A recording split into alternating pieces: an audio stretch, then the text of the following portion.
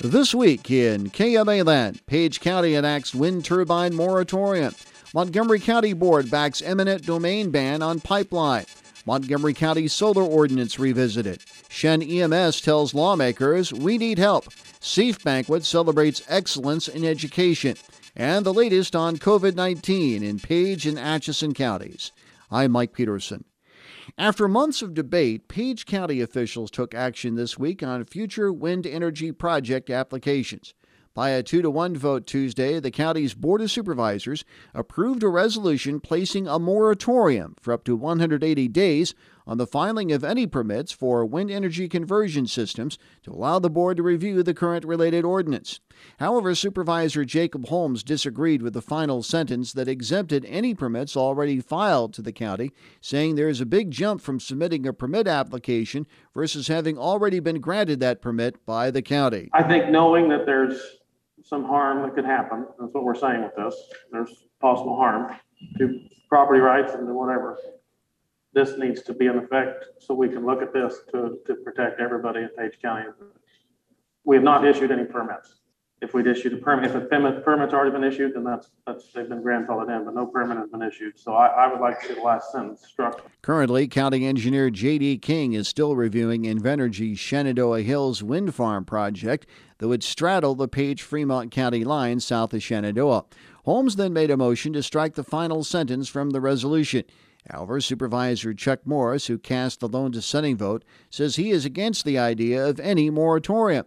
He says he feels the ordinance has worked in the past, and it puts a closed for business sign on the county. We had two developments that were ongoing in 2019, and in East River and Buchanan townships, that development did not work because enough landowners did not sign up.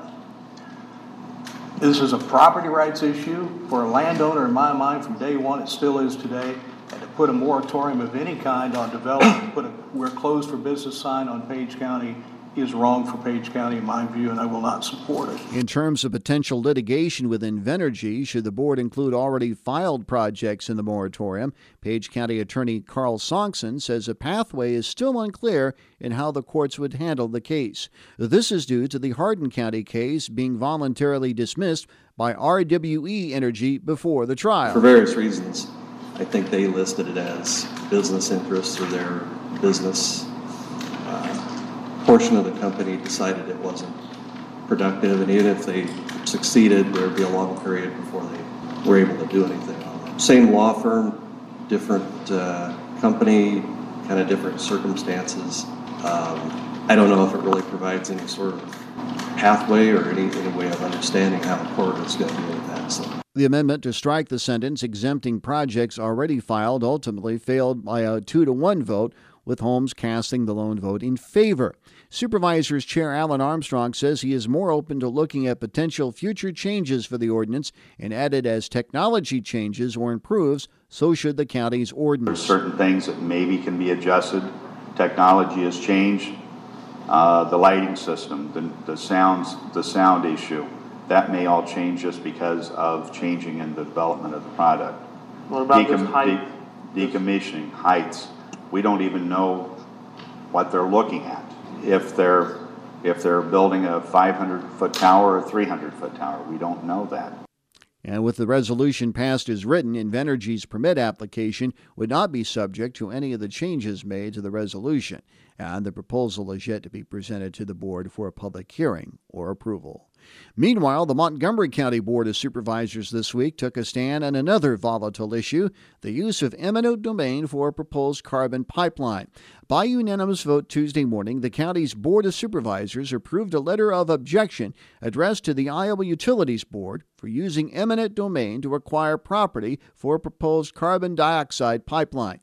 Action by the supervisors follows last week's meeting, in which several local residents spoke out against any effort by Summit Carbon Solutions to use the legal maneuver in securing land for the proposed Midwest Express CO2 pipeline across Montgomery County and other affected areas.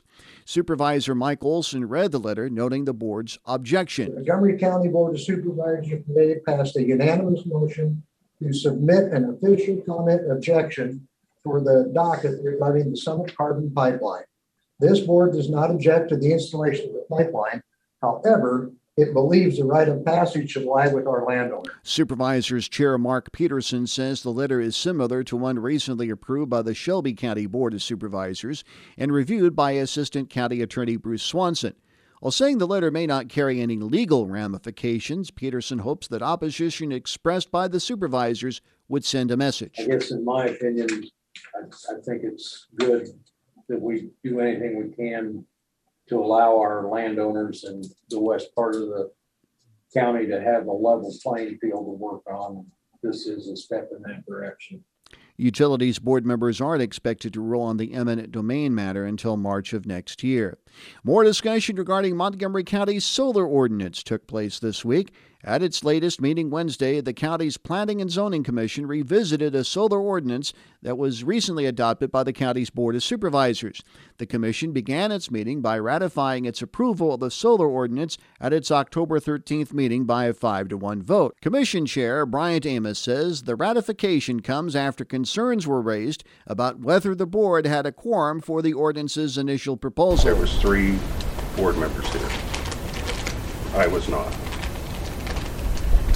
So the legal question is 3 a quorum of a board of 6, or does it take 4? Well, the legal advice, rather than to fight this and then have all the work that has been done go for naught because it's all gone, was to ratify that vote that was taken then. After hearing a number of public comments, Commission member Vicki Rossander, who cast the lone dissenting vote in the ratification, expressed disappointment that these concerns had not been addressed sooner. She began the Commission's discussion by motioning to amend by substitution, replacing the ordinance with a version currently used by Mills County. The county attorney has looked at the Mills County ordinance, and from what he shared with me, I don't necessarily think he's in agreement that it should be substituted, but he does agree that it is a cleaner ordinance that is more easily understandable and doesn't have the problems that ours have. However, the motion died for lack of a second as several commission members expressed concerns over the short notice. But the commission still made 12 amendments to the recently approved ordinance. The plight of emergency services took center stage at last Saturday's legislative coffee in Shenandoah. Officials with the Shenandoah Medical Center and the city's EMTs asked lawmakers for support making emergency medical services a statewide essential service. Under current law approved at last year's legislative session, EMS agencies need a 60% supermajority vote from the public in order to levy taxes for such services. Changes sought by SMC and EMS personnel would allow county boards of supervisors to declare local ambulance services as essential so that they may receive tax revenues without the need for a public referendum. SMC CEO Matt Sells says staffing Shenandoah's ambulance service, a joint city hospital operation, has increased in cost and difficulty each year. We as a service are beginning to struggle to recruit individuals that are willing to work in an on-call capacity. With the labor market as competitive and tight as it is currently, finding individuals that are willing to work for low on-call pay without a guarantee of higher callback wages on their shifts is becoming more and more difficult. Under the current system, Sells says continuing emergency services is not sustainable without significant financial support from hospitals, cities, and counties. As a result, he says EMS officials from Page and Fremont counties are expected to meet in the coming weeks to plan a campaign to make emergency services essential services in both counties.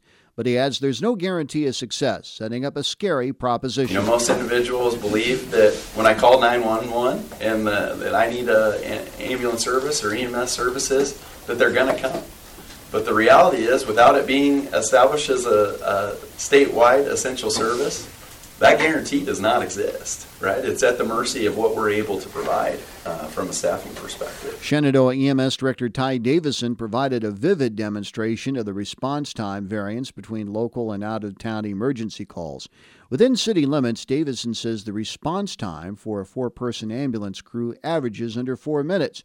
Calls outside of Shenandoah are a different story. We are going to come and we're going to be there in under 4 minutes to help you out in the city limits.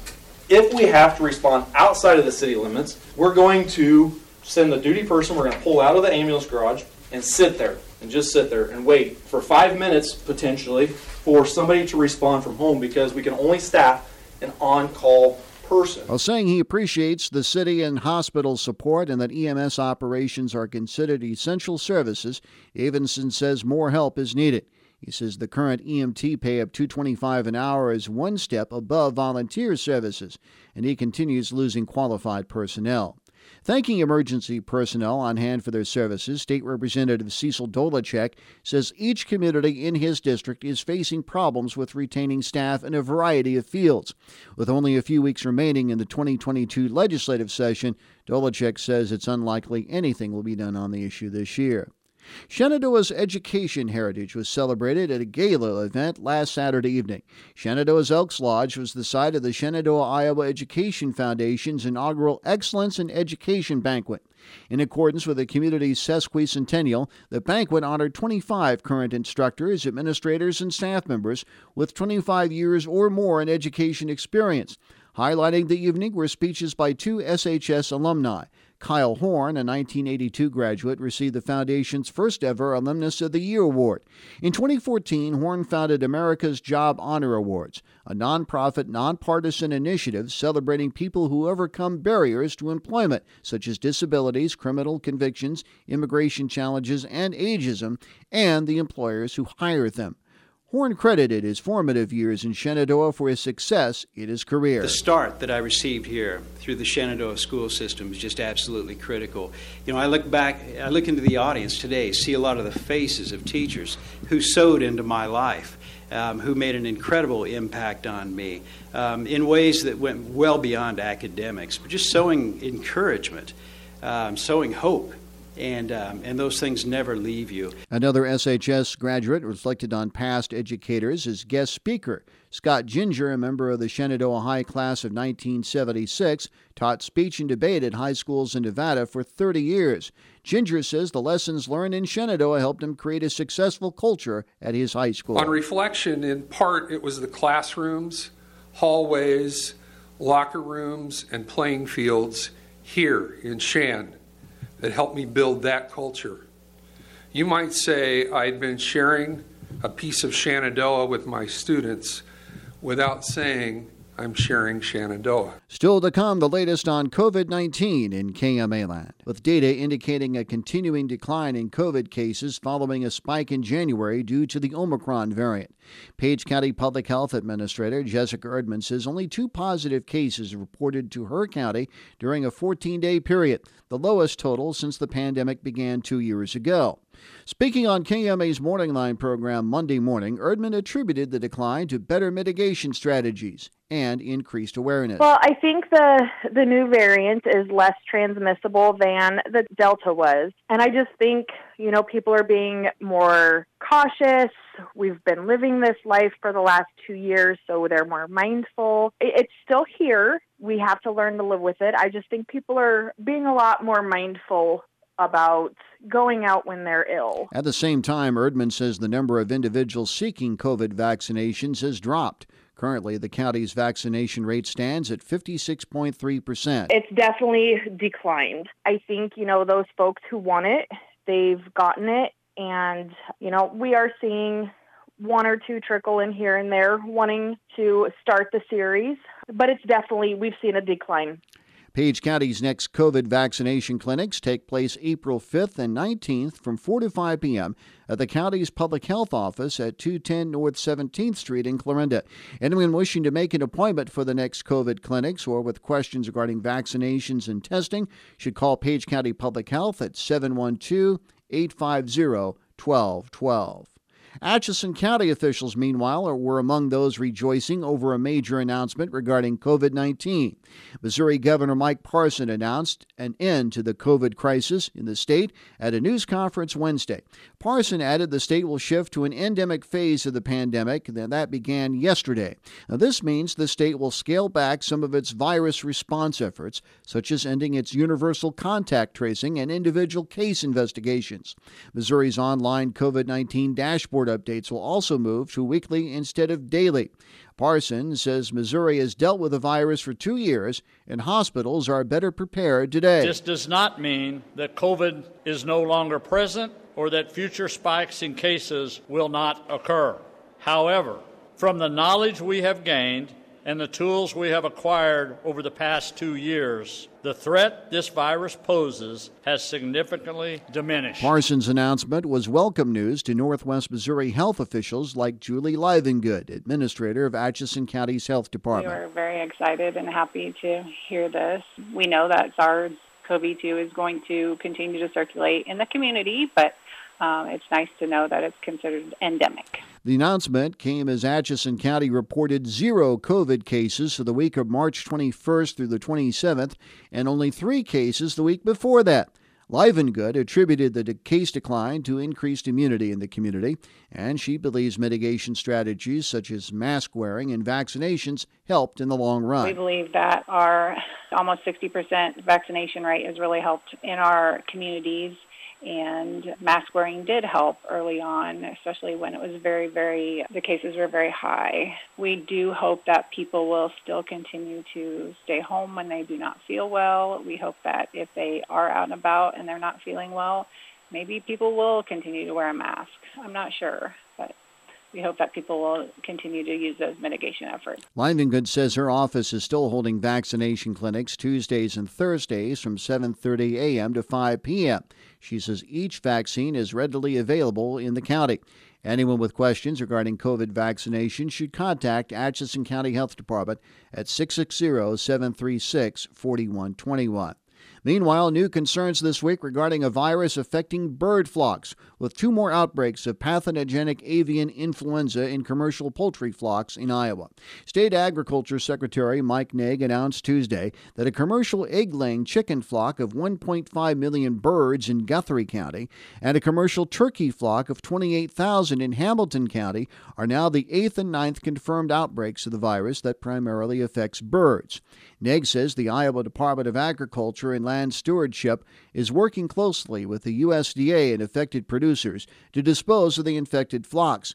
He says producers are eligible for indemnification payments from USDA for the destroyed birds, as well as disposal costs, but that amount does not cover the value of the bird. These payments do not make a producer whole. This is a devastating event for a livestock producer. Financially, it's difficult, and of course the stress of managing through this situation. So we're appreciative of the support, and the dollars help with the response, but it's far from making a producer whole. Currently, all of the confirmed outbreaks came from contact between a wild bird where the virus is prevalent with a domestic bird. State veterinarian Dr. Jeff Kaysen says the department continues to monitor wild bird mitigation, which has an impact on the spread. There's some days there's a lot of movements, and when it gets cold, there's a little bit of a stall out, and even some days there's movements in different directions. So we're all hopeful that it moves through quickly and we get to warmer weather, but it all depends on the weather and how quickly they move. USDA confirmed outbreaks in nearly 15.5 million commercial domestic birds during the current outbreak of HPAI, those numbers as of earlier this week. Shenandoah school officials say the district's instructors are receiving a solid bump in salaries come next school year. By a 3-0 vote in a special electronic meeting Thursday morning, the Shenandoah School Board approved the collective bargaining agreement with the Shenandoah Education Association for the 2022-23 school year, with a 3.23% increase in regular salary costs. Under the agreement, the base wage is set at $39,325 with no aging of the current salary scale. Shenandoah School Superintendent Dr. Carrie Nelson told KMA News the agreement was set following negotiations between the board and SEA representatives. Negotiations is a process where a group of staff from SEA, which is our Teachers Association, meets with us and board representatives, and we negotiate what the base salary is going to be. And so the board and the Teachers Association agreed on that percentage amount and really focused in on increasing our base to make that a little bit more marketable in the areas. And SEA officials originally proposed a 7.95% increase, while the district countered with 2.5%. Overall, Nelson described the negotiations as a good conversation between both sides. I think the staff understands that it's difficult to make these kinds of decisions, and I think the board wants to do everything they can to support our staff. We are talking about money. We have to be fiscally responsible, and there are boundaries and limitations. But I think in general, it's a good conversation. We try to work together. We try to understand each other's perspectives. And that's what's really important, is when you can look at the big picture versus just an individual. And I think it worked out nicely, and we were able to come to a good agreement that benefits everyone. Board member Benny Rogers and Anna Vanderfleet were absent from the special meeting. Vietnam War veterans were recognized for their service at a special event in Shenandoah late Tuesday morning.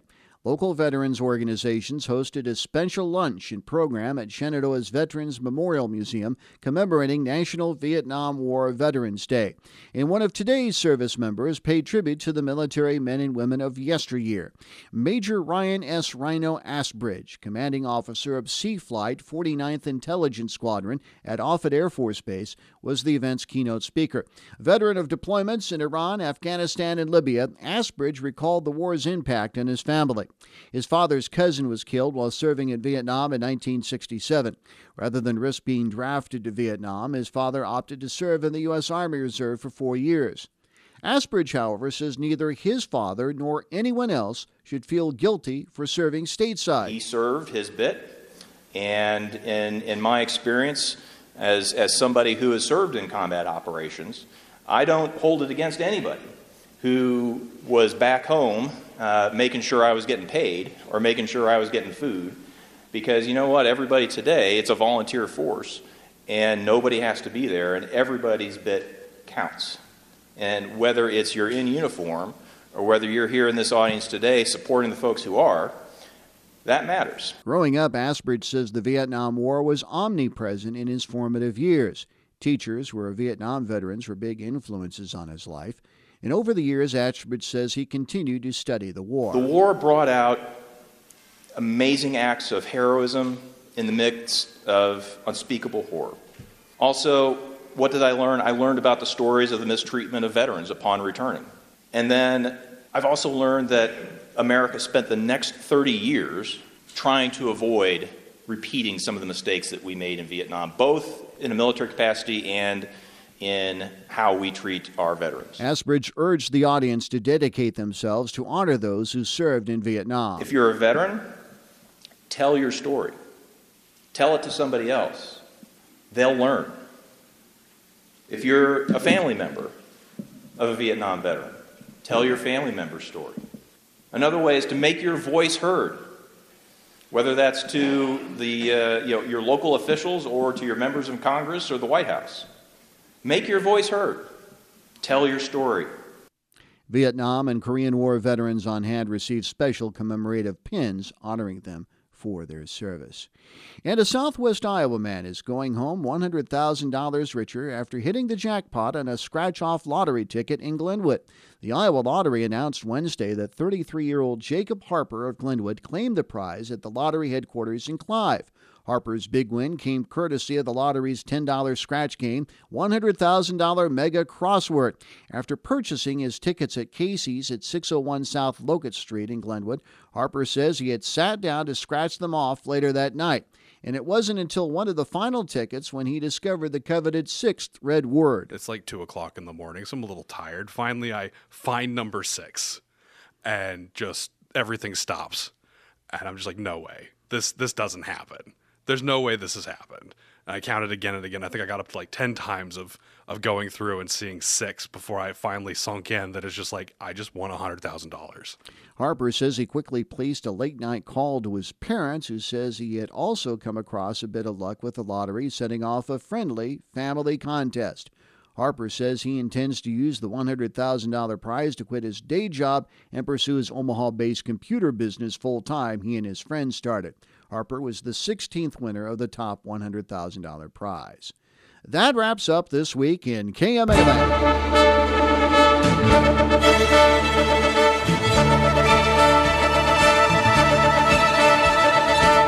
Be listening each week at this time for This Week in KMA Land. And for more information all the time, log on to KMAland.com, where you can hear this program in its entirety. For the entire KMA News team, this is Mike Peterson. Thanks for joining us. Have a great weekend.